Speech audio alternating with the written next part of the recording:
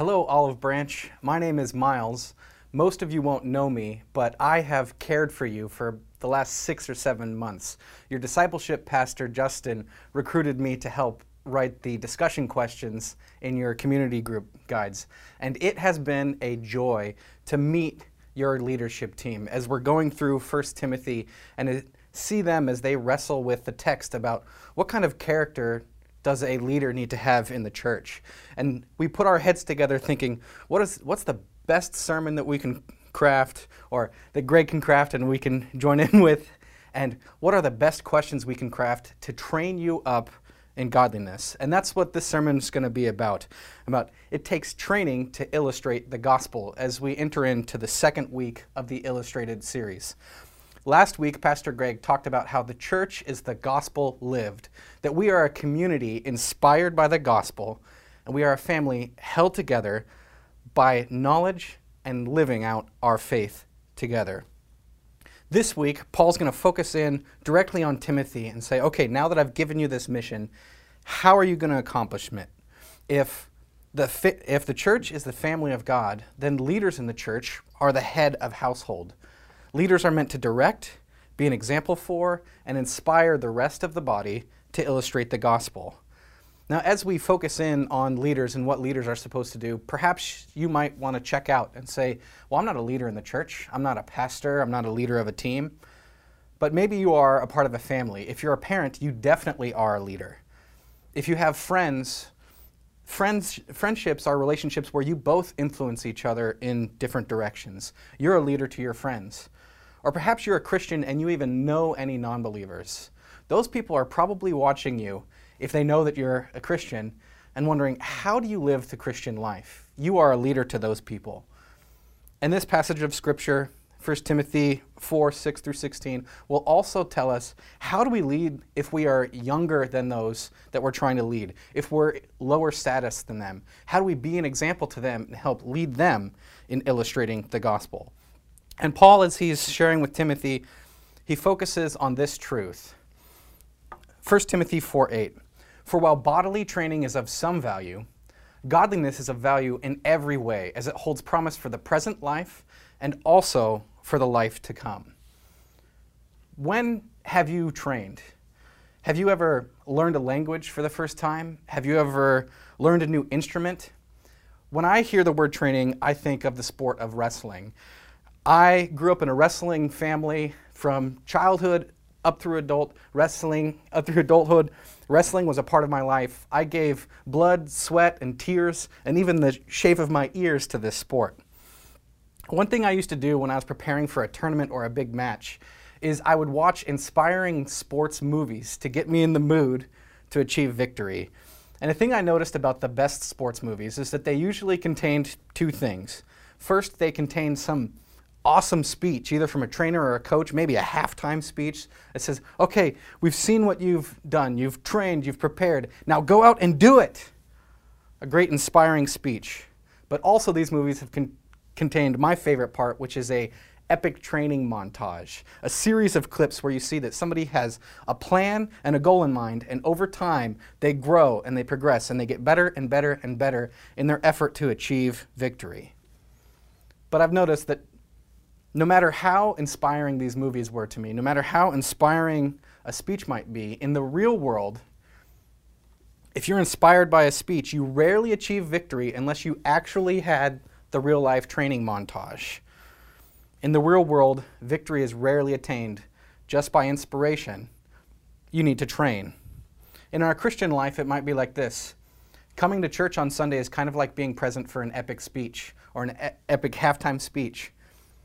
But really, to achieve victory, to illustrate the gospel, it requires daily training, discipline, and service of our Christian community and our community more broadly. And the victory we're after is illustrating the gospel, glorifying God, living Christ, and loving people into his family. And we see, as Pastor Greg has repeated this over and over throughout the series, as the leader goes, so goes the church. Sports are filled with analogies that talk about where the head goes, the body follows. If you played baseball, maybe you see keep your eye on the ball, because if you're trying to swing and you don't look at the ball, you're going to miss it. In wrestling, we had this saying, it says, where the head goes, the body follows. And we had this simple but effective move that we called the crossface. The crossface is where you take the hard part of your wrist and you push it right against the softest part of somebody else's face. And you figure out whether they care more about their face than beating you. Because if you can turn their head, you can turn their body and achieve victory. And Paul says this, he says, okay, leaders of anybody in the church, I want you to keep your head focused in the right direction. I want you to be focused in the right direction. So he says, if you put these things before the brothers, you will be a good servant of Christ Jesus, being trained in the words of the faith and of the good doctrine that you have followed. If you place these before the brothers and you stay focused, you will be a good servant. And these things that Paul's talking about is all the things that we have covered throughout 1 Timothy. In chapter 1, where he says, correct false teachers and teach the truth. In chapter 2, when he says, men behave this way, women behave this way, because we need to have order in the church if we're going to illustrate the gospel. In chapter 3, he says, okay, once we've got the false teachers and the gender dynamics in place, let's select some leaders based on character, because character counts and character lasts in order to lead the church. And then more specifically, what Pastor Greg said last week, he taught on avoid asceticism, avoid legalism, where you make your life with Christ about rules. Instead, promote godliness, gratitude, and holiness among your family in Christ. And Paul says, if you do this, this might be your scoreboard, this might be your touchdown. You will be a good servant. You might hear at the end of your life the words that we crave to hear as Christians, that Jesus said in Matthew 25, well done, good and faithful servant. You have been faithful over little, I will put you over much. Enter into the joy of your master. And that's what I want for you. I want you to share in your master's joy. And the way we do this is by serving one another. In preparing for this message, I talked to Pastor Greg, and he said, yeah, in my life, the times in which I have grown the most has been when I'm serving other people. Because if you want to teach something, you really need to learn it. This went the same way for the rest of the elders and staff. They said, yeah, they agreed. When I serve, I'm most likely to grow in my faith. So we train in godliness. Paul finishes this section, so we were in 1 Timothy 4:6, and he finishes the section in verse 16. He says, keep a close watch on yourself and on your teaching. Persist in this, for by so doing, you will save both yourself and your hearers. Now, if you've been a Christian for any length of time, this might sound like an odd verse. Save yourself? We don't save ourselves. Jesus saves us. That's the thing that makes our faith so distinctive from other faiths, is that it's all about God's grace. It's all about Him saving us. Paul is not saying that you can earn your way into heaven. He's saying no, but if by training and persistence you hold on to the truths of the gospel, you will be saved. And we've even seen this before. If you hold on to the other faithful, trustworthy saying in the book of 1 Timothy, 1 Timothy 1:15 and 16, we read, the saying is trustworthy and deserving of full acceptance, that Christ Jesus came to the world to save sinners, of whom I am the foremost. But I received mercy for this reason, that in me, as the foremost, Jesus Christ might display His perfect patience as an example to those who were to believe in Him for eternal life. The truth is this, that in leadership you need to keep a humble attitude, always remembering that you are a sinner, that I am a sinner, and that we all need God's mercy. We all need to hold on to that truth. We need to hold on to the story that Jesus came to save us. That's what Pastor Greg was talking about last week, the mystery of godliness.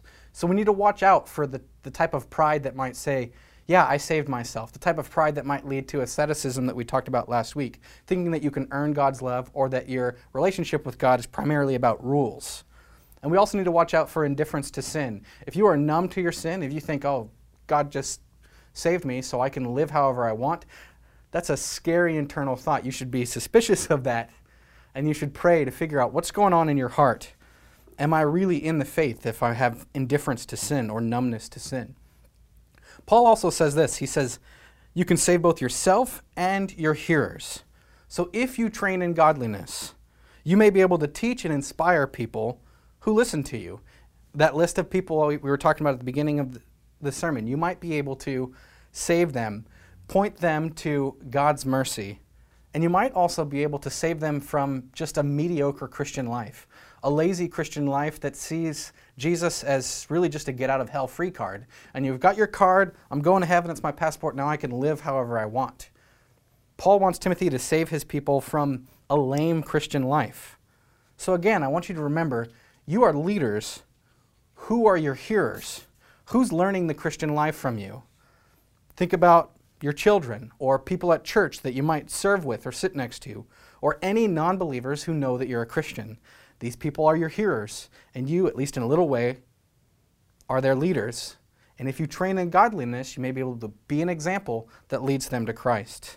So we prepare and we train in godliness for our own sake and for our hearers. Paul continues on, he says, Timothy, command and teach these things. Let no one despise you for your youth, but set the believers an example in speech, in conduct, in love, in faith, in purity. Until I come, devote yourself to the public reading of Scripture, to exhortation, and to teaching.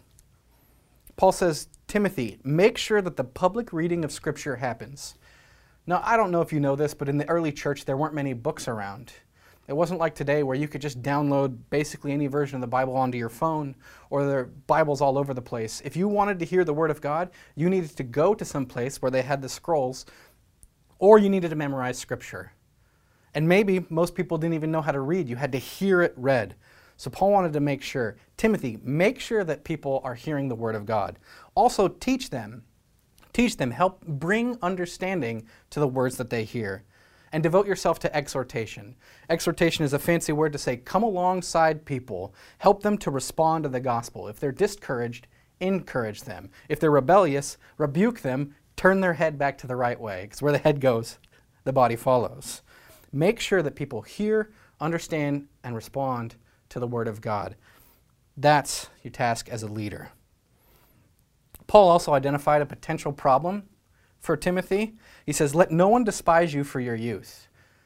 Timothy is younger than a lot of people he's serving. Now, we know from history, about the time that this letter was written, Timothy was probably about 30 years old, which we might not think of as young. But remember, he was appointing elders. There were elders in the church that needed to lead the church. And these people might look at him and say, what does this 30-year-old kid know about leading a church? Who gives him the authority to do this? Paul says, here's how you lead if people might have that attitude towards you. If they think that you're young, or maybe if they're a position above you, maybe a higher status in society. He says, set the believers an example of Christian maturity. That's how you lead if you're younger than the person you're trying to lead, by being an example in Christian maturity. He says, be an example in speech, in conduct, in love, in faith, and purity. In speech and conduct. He says, one way we might say this is, in both word and deed, be a Christian. Not just by what you say, but what you do. Or thinking about the way we talk, one of the most convicting passages of Scripture for me is Ephesians 4:29, where Paul writes, let no corrupting talk come out of your mouths, but only such as good for building up as fits the occasion, that it may give grace to those who hear. So, being a Christian in your speech is not just about avoiding a list of cuss words. It's about using your words as a tool to build people up and to point them toward Christ. Paul also says, if you're young, you can be an example in love, in faith, and purity. Be an example in love. Christianity is all about God's love.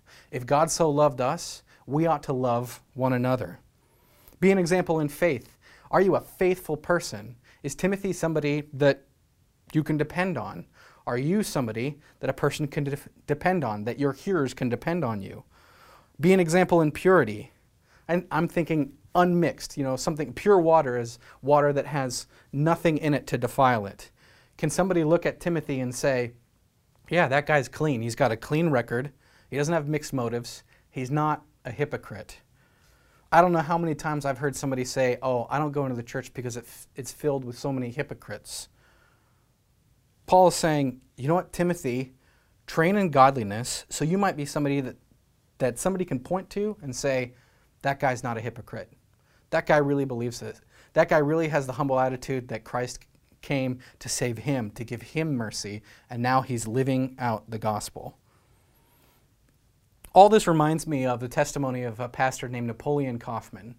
Now, many of you might not know who Pastor Napoleon Kaufman is, but I grew up watching the Oakland Raiders running back, Napoleon Kaufman.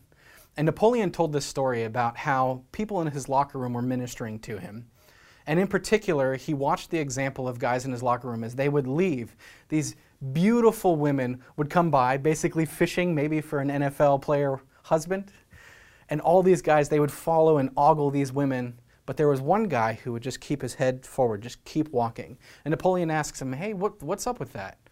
And this guy says, it's the power of God. It's the power of God in me. So even though Napoleon Kaufman was probably making millions more than this guy, was a star on the team, this guy was a leader to Napoleon Kaufman through his example. So how do we train to be an example? Paul says, leaders need to train in word and doctrine and not in falsehood. We need to focus on word and doctrine and not on falsehood. He says this in verse 7. He says, have nothing to do with irreverent and silly myths. You know, often training is about abstaining from certain things. When I was a wrestler, diet was a huge part of my training regimen. I couldn't eat so many sweets. I had to budget my calories and focus on not putting the wrong things into my body. Similarly, Paul's saying, don't put the wrong things into your mind. Don't focus on irreverent and silly myths. There were false teachers coming to the church. From the Greek side of things, we had people who said, the body is evil and the spirit is good. So they would say, don't get married, don't eat foods, be all about the spirit, disconnect from the body, or something like that. But Paul says, no, Genesis 1, God made bodies, God made food, it's all good if it's received with thankfulness. Defend from that side, focus on the truth. There were also Jewish views coming in from the other side. Jewish views that maybe said, in order to become a Christian, you must become a Jew first. Paul says, nope. Basically, the whole book of Galatians and other parts throughout the New Testament are about that. No, focus on word and doctrine. And what this means for us is we need to ask ourselves, where are we really getting our ideas about God and our world? It was only just a few years ago that I realized that the idea of heaven is not just us sitting on clouds playing harps, singing worship music all day. We're not ghosts in heaven. We're actually physical. It's resurrected bodies the same way that Jesus was resurrected. And heavens and earth is resurrected earth and sky. It's going to be physical. And I realized that I got so many of my ideas about heaven, about God, about angels from TV and movies. And it's a good advice as a leader to figure out where you're getting these ideas from and to not get distracted by irreverent and silly myths and other things. This year I noticed that I got most distracted in two main areas. First was politics. This was a rough year politically. I've got some views about how I want this nation to be run. But I realized this year that my platform, my social media platform, my conversations are not meant to make my political party great. They're meant to make Jesus great. My platform is for Jesus. Or entertainment. I love movies. I really do. I love movies. I love story. But I learned this year that if you watch all the Marvel movies from beginning to end, lined up, it'd take about 50 hours to watch all the Marvel movies. If you had the shows, you're getting closer to 60, 70 hours. I also learned this year that if you sat down with the Bible and read from beginning to end, it'd take about 72 hours to read the Bible from beginning to end. It made me realize I need to figure out how I'm focusing my time, because I'm pretty sure I've watched all the Marvel movies and some of them 2 or 3 times in the last year or two. Have I been spending enough time reading my Bible, focusing on godliness, or have I been distracted with irreverent and silly myths?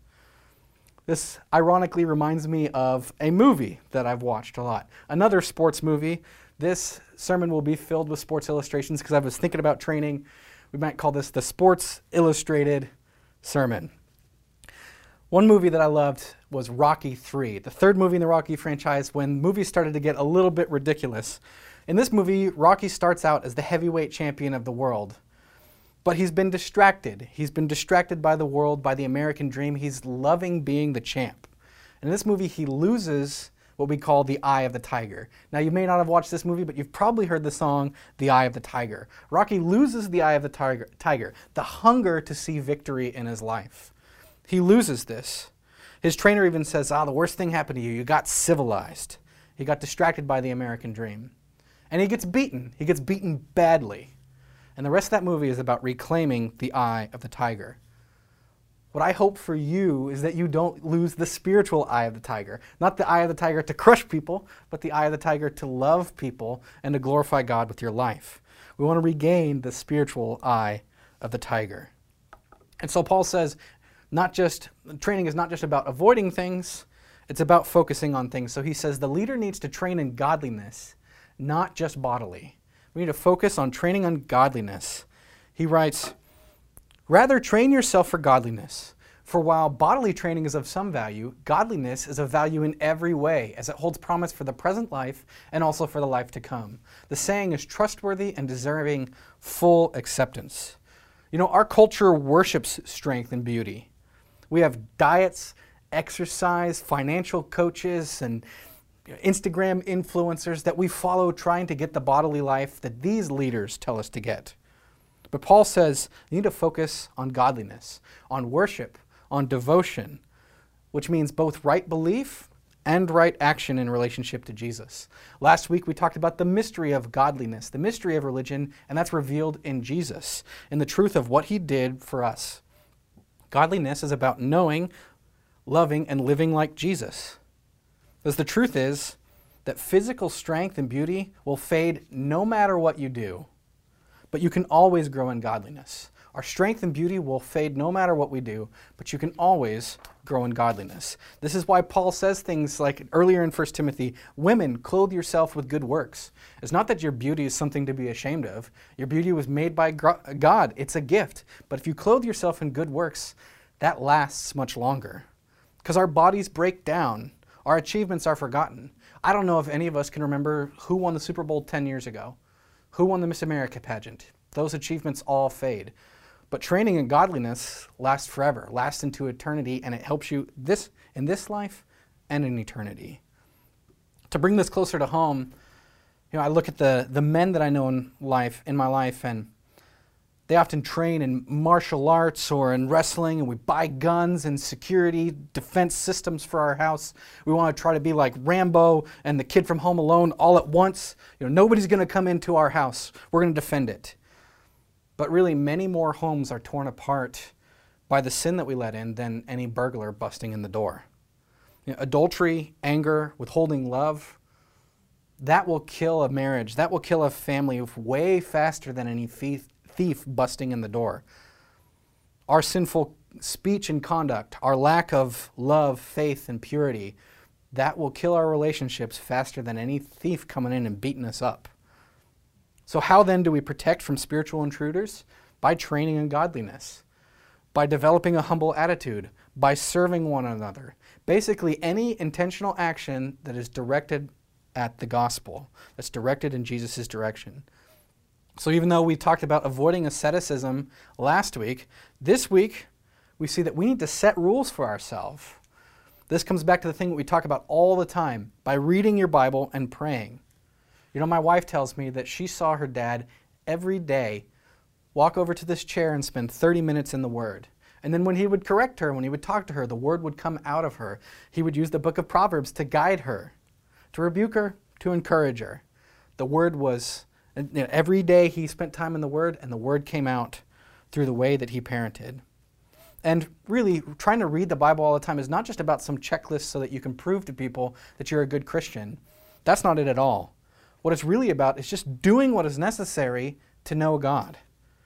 I don't really care if it's reading the Bible every day or if it's reading the Bible in a big chunk in 1 week, if it's listening to podcasts, if it's listening to sermons over and over again. I don't care specifically what you do. It's just we need to do what is necessary to know God, because you can't love what you don't know. And so whatever that ends up being, set a rule for yourself so that you're doing what is necessary to know God. It's not asceticism, it's not religiosity, it's not legalism, it's worship, it's living for what you love. And so in my life, examples of training that have really helped me is, especially this year, focusing on community. This year it was hard to have community groups. And so I've learned to fight to have community, even if times were tough, even if travel was tough, even if setting up the Zoom portal was tough, fighting for community because it's a gift. And with COVID, I realized that, man, it's a gift that's worth fighting for. Another aspect of community that's been great for me is that I have a friend that I roomed with in college who became a missionary in South Asia. And about a year ago, I called him just to see how things are going. And as we caught up, we realized, oh man, this is building us up. The next week after we called and I talked about his missionary life, or he talked about his missionary life. I talked about my life here, trying to love, live, and share Christ the way you guys would put it. And we were encouraged by one another and realized, let's keep doing this. And so now we've developed, after a year of these phone calls, about every week we call and we ask each other questions. The number one question we ask, which is a really challenging question, especially at the beginning, is, who did you share the gospel with this week? So before these phone calls, I rarely shared the gospel, but he and I are like, yeah, we're Christians. We're supposed to be sharing the good news. And so in this last year, just having conversations about who we've shared the gospel with, I've shared more than I have in the previous 2 years. And this isn't just to get on one another and rebuke one another. It's to celebrate when we've actually shared the gospel. We also discuss what we've been reading in the Bible. It's not usually about if you've read the Bible, but talking about, oh, what have you been wrestling with? And which character in the Bible are you relating with? What new idea has been a challenge to you? We also ask, how have you been loving your wife? How have you been loving your family? Trying to figure out, so, hey, what has worked on date night? What kind of questions? Where have you failed? Another convicting question is, have you wasted any time? What has been your relationship to video games, TV, to YouTube? How much time have you simply wasted going from video to video? Is there something better you could have been doing with that time? And finally, we ask each other, how have you been doing with your Timothys? Even before our church has gone through 1 Timothy, we use this analogy, as a Christian, you should be pouring into somebody. Who is that? What's your relationship to your Timothys? How have you been encouraging other people and empowering them to live for Christ? Another aspect of community that's been great for me is that my wife and I have been good teammates. We realized about a month ago that when we're at church, we spend a lot of time talking about work, and then when we're at work, we're trying to figure out how to talk about church. It's like, why can't we be more intentionally spiritual at church? And so now, about the time that sermons are wrapping up, she and I kind of look around and try to find somebody. Is there anybody that I think God might want me to go just meet? And then when I meet them, try not talking about work. Try talking about, hey, what brought you into church? Tell me about how long you've known Jesus. Are you exploring? For me, I've actually been trying to target the people who watch my son in the nursery. It's like, if these people bless me by taking care of my kid, why can't I bless them by figuring out, what is your story? What are your prayer requests? How can I bless you as you're blessing me and my son in the nursery? And again, if any of these training techniques seem like they'd be beneficial to you, I want you to ask, are you waiting for somebody else to be your community? Or can you be the person to try and invite other people into Christian community? It might be awkward, but just go for it. This is a pretty safe place when you're at church to ask somebody, hey, do you want to be part of my intentional spiritual community? Or do you want to be prayer partners with me? My wife and I have set up a prayer schedule, because I found I haven't been praying that much. I'll skip prayer for like 3 days, and then when I start praying, I have a world of prayer requests. I start thinking, God, I pray for the whole world. And that's not totally productive, so what we've done is set up a prayer schedule. On Mondays, we pray for ourselves. On Tuesday, we pray for our families. On Wednesday, we pray for our friends. And we get wider and wider in the world until we've covered the whole world in a whole week. This prayer schedule ends up being pretty beneficial, and my prayer life has improved. It's a bit too structured. It might feel too structured, but it's something that helps me to actually do the things of God. And in the end, these are all just examples, but have you made a plan to train in godliness? Because as the saying goes, failing to plan is planning to fail. Paul continues on with Timothy. He says, "For to this end we toil and strive, because we have our hope set on the living God, who is the Savior of all people, especially those who believe." He says we toil and strive. Look, I know that training is hard. Physical training is hard. Training in godliness is hard. And in particular, I hate that embarrassing feeling of doing something for the first time. But we need to train like we're training for victory. Try to get over that embarrassment and take the first step to do something for the first time. Be in community. Pray with somebody. Share your faith. Give it a shot. And then if it's embarrassing and hard, Come back to your spiritual family and maybe somebody can encourage you, give you a hug, give you some tips, and we can illustrate the gospel together.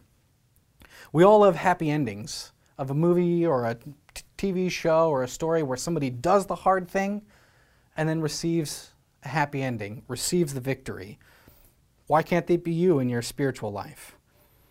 We also read in this verse that we have a hope. We have hope moving forward because we follow the living God, the Savior of all people, especially those who believe. Again, that's an odd saying in the middle of a Christian letter, Savior of all people. Sadly, we know that as Christians, not everyone will be saved. Probably the best way to translate this word that's translated especially would be namely or meaning.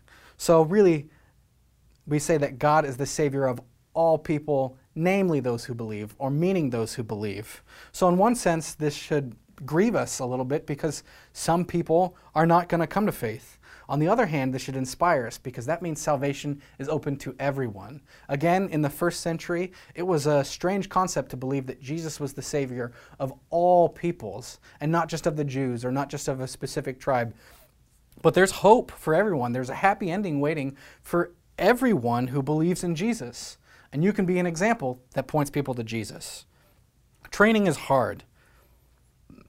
And I know that there's so many things that can distract you in this world, or it's embarrassing to move forward. So Paul, in this letter, puts in some encouragement. He says that as you're leading, as you're being an example, leaders need to remember their gifts and their calling. Remember back to times in which you saw God working through you.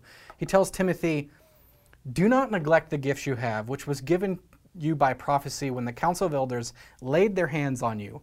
Practice these things. Immerse yourself in these things so that all may see your progress. Timothy is called to remember his gifts. Now, you remember when we went through the gifted series that we defined spiritual gifts as what God does in you, beyond you, and for the church. Have you ever seen God move in your life that way? Focus on that. Remember that. Call that to memory. Recall the times in which God has been faithful to you. Paul says, do not neglect the gifts that you have. Like, skills fade if you don't practice them, even if you're a great athlete. It's why our professional athletes practice over and over and over again. Or another way to put this might be from Spider-Man, from Uncle Ben. With great power comes great responsibility. If God has given you gifts, don't neglect them. Immerse yourself in them. And draw confidence, remembering the times that God has worked in you in the past. Remember your conversion. What was it like when you came to faith? Did you receive a burst of enthusiasm in your faith? I know I did when I finally realized, oh, it's real. Jesus is really who he says he is. You remember that time? Hold on to that time. Draw confidence from your past. Do you remember any training? Has anybody ever trained you in the faith? Remember the skills that you have attained. Has anybody ever commissioned you, sent you out saying, I believe in you? Remember that. Draw confidence from that as you move toward training in godliness. And this means that you don't have to try to do something completely new. Why not work to your strengths? Why not choose your skill position, make a plan to see so that your gifts, your particular gifts, can be used? Can you make a plan to make sure that your gifts might be, there might be an opportune time for your gifts to be used in the church? Why not? Why not make a plan to work in a place that you've seen God use you in the past? And Paul says this to Timothy. He says, do all of this work, making a plan, working so that all may see your progress. Now, he wants the church to see his progress because he's a leader in the church, and the church needs to illustrate the gospel, and the leader is the head of the household. But secondarily, do this so that the whole world can see your example, can see the progress you're making. This reminds me of what Jesus says in the Sermon on the Mount. He says, in the same way, let your light shine before others so that they may see your good works and give glory to your Father who is in heaven. This is the verse that we get that song, This Little Light of Mine. Have you ever sung that song? I'm going to let it shine. Hide it under a bush? Oh no, I'm going to let it shine. Train in godliness so that your light can shine, so that you can love, live, and share Christ. Now, I said at the beginning of this sermon that I use sports movies to inspire myself to achieve victory. I really want to inspire you today. Perhaps this could be your epic speech that launches you into training. And the most inspiring speech I can think of is not actually from a sports movie. It's from the movie Braveheart, a movie whose theme is every man dies, but not every man really lives. All this talk of training may seem very regimented and stale, but really I'm trying to inspire you to really live for the gospel. And so there's this epic scene where William Wallace walks in and there's these men leaving the army with these excuses. The English are too many. I didn't come to fight for my earthly authorities. And William Wallace says this, "You have come to fight as free men, and free men you are. What will you do without freedom?" He's trying to remind them of their identity. He says, "Will you fight?" And this smart aleck soldier says, "No, we will run and we will live."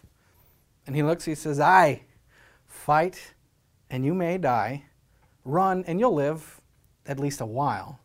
And dying in your beds many years from now, would you be willing to trade all the days from this to that, to come back here and tell our enemies that you may take our lives, but you'll never take our freedom?" It's this inspiring speech that we've heard all the time, freedom! It gives me chills just to say it. Might be because I'm Scottish, I'm a little bit biased. But really, he's trying to call them to something greater. It's an inspiring call, but even if William Wallace wins his battle, it's just an earthly victory. It's just earthly training. Paul says, I want you to train in godliness. Train for something eternal. And so we've seen, as the leader goes, so goes the church. So watch yourself. Set an example for others so that you and them may be saved. He says the leader needs to train in word and doctrine, not falsehood. So avoid distractions. Keep the spiritual eye of the tiger. Don't get distracted by the American dream or whatever comes up. Keep the spiritual eye of the tiger. He says the leader needs to train in godliness, not just bodily.